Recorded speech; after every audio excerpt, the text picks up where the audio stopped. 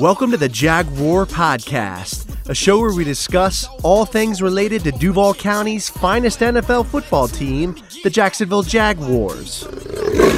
Move 42, set, fight!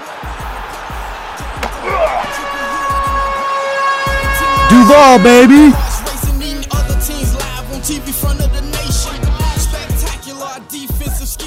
What up, everybody? It's Andrew coming back at you with another episode. And today I'm going to be talking about a recent roster move by the Jaguars. They have traded for Minnesota Vikings left guard Ezra Cleveland. And in exchange for that, the Vikings get a 2024 sixth-round draft pick. I want to share my thoughts on this. And honestly, I'm kind of underwhelmed because of a variety of different reasons. It's kind of like, to quote Billy Bob Thornton, it's mashed potatoes with no gravy. And the reason why I say this is because we get a good backup in exchange for a sixth-round pick. Now that's good, but this guard that we got is really not going to have any initial roster impact. And the reason why is because we've moved Walker Little from left tackle to left guard, and he's going to be starting. So Ezra Cleveland's not even going to be starting, against San Francisco. And I understand that he's going to need time to learn the offense, but I don't know. I just feel like, what good does that really do us right now? I mean, it does give us, depth at that position. I forgot to mention as well that Ben Barch was cut. He was released, and I think they picked him up in the practice squad, but he has been kind of disappointing at that spot. So I understand why they released him. He's had some injury trouble as well. But, what we really needed, in my opinion, was to get a pass rusher. That was more of a need, I feel like, for us to be able to make a run for the Super Bowl. And, I'll get into more of that and people I would have targeted. There was some talk about Danielle Hunter, Josh Uche, there Montez Sweat was available, Chase Young was available, and we didn't go after. I mean, we didn't really capture those guys. We didn't get any of those guys.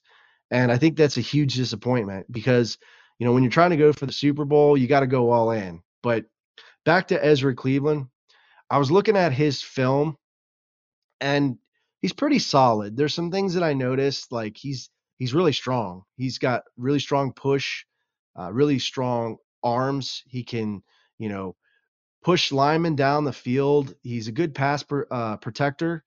He's a pretty good run blocker. But one thing I noticed is that his base, he's just high. He plays high, kind of like Anton Harrison. If Anton Harrison lowered his base and just hit people lower and drove, his run block lower, dude, he would be able to be pancaking most defensive linemen. I feel like the same thing holds true for Ezra Cleveland. Plays a little high. He doesn't finish his blocks, entirely. So that, is a little bit of a concern for me, with the run blocking. I think with pass blocking, he looks pretty solid. So I think he'll be a solid depth piece to the offensive line. And we definitely need it because, Walker Little has had some injury trouble. He's coming back now. But so that's how I kind of feel with it. I'm just kind of about it, rather. I feel, kind of it's okay, but I feel like we could have been more aggressive. Danielle Hunter, that was one that I would have an edge rusher I would have gone for, really, or before the trade deadline, and we have Trent Baalke, our GM, doing Baalke things.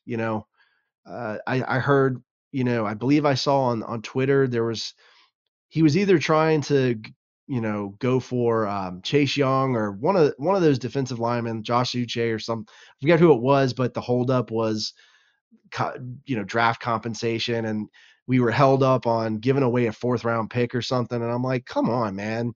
Like, a fourth round pick is not going to be like a showstopper or have serious impact on your roster. Like, if you were going to hold this deal up for Chase Young or, Montez Sweat over a fourth round pick, that's ridiculous because really, what is a 4th round pick going to give you with roster impact, right? If you want to win the Super Bowl, you got to be aggressive. And I mean, shoot, I would have given away a first. I would have given away a 1st round pick, maybe even a second, or maybe, a first and then a 2nd round pick in 2025. I would have been giving them a lot of draft compensation to get Danielle Hunter because he is an amazing player, man. His numbers are insane, and he gets to the quarterback, and that's what I feel like we're going to need if we want to beat teams like Kansas City. And, to make matters worse about the Ezra Cleveland situation is that his contract's going to be up next year. So if he ends up getting playing time, or even if he doesn't get playing time and he just wants to go get a better contract, we're going to have to renegotiate with him next year and we could lose him. So then we're back to square one again, right? So I just don't get this. I don't know why, we're not starting him immediately, get him out there, get him playing, and then, having Walker Little be the backup left tackle or swing tackle if Cam Robinson or Anton Harrison goes down. I don't get it, but maybe you guys can explain it to me. But that's how I kind of feel about this trade. I feel like it's okay, but we could have been more aggressive, and it might come back to bite us, I think, later in the season, or maybe even the off season with Cleveland's contract. But you guys let me know how you feel. Leave me a comment on the YouTube video or podcast episode. Again, if you enjoyed this video, hit that like button. And if you enjoy my work, hit that red subscribe button. It's free, and I appreciate it. You guys have a good one. Stay safe, stay sane, stay healthy. Go Jags, and I'll see you next time. Let me get that. JYD coming up with the big sack. Quarterbacks beware, we on the prowl. Game day night, you could hear it in our growl. Intimidation on to keep their hearts racing. Eating other teams live on TV front of the nation. Spectacular defensive scheme. This episode is available on the Jaguar Podcast YouTube channel. So if you stop by, make sure to subscribe and give this video a like. Also, these episodes are available on iTunes, Podbean, Spotify, SoundCloud, Stitcher, and other major podcast distributors as well. So if you don't mind, please leave me a review and some feedback. I'd really appreciate that. If you'd like to connect with me on social media, my Twitter handle is @JagWarPodcast. I'm also on Facebook and Instagram. This is Andrew signing off. Cheers.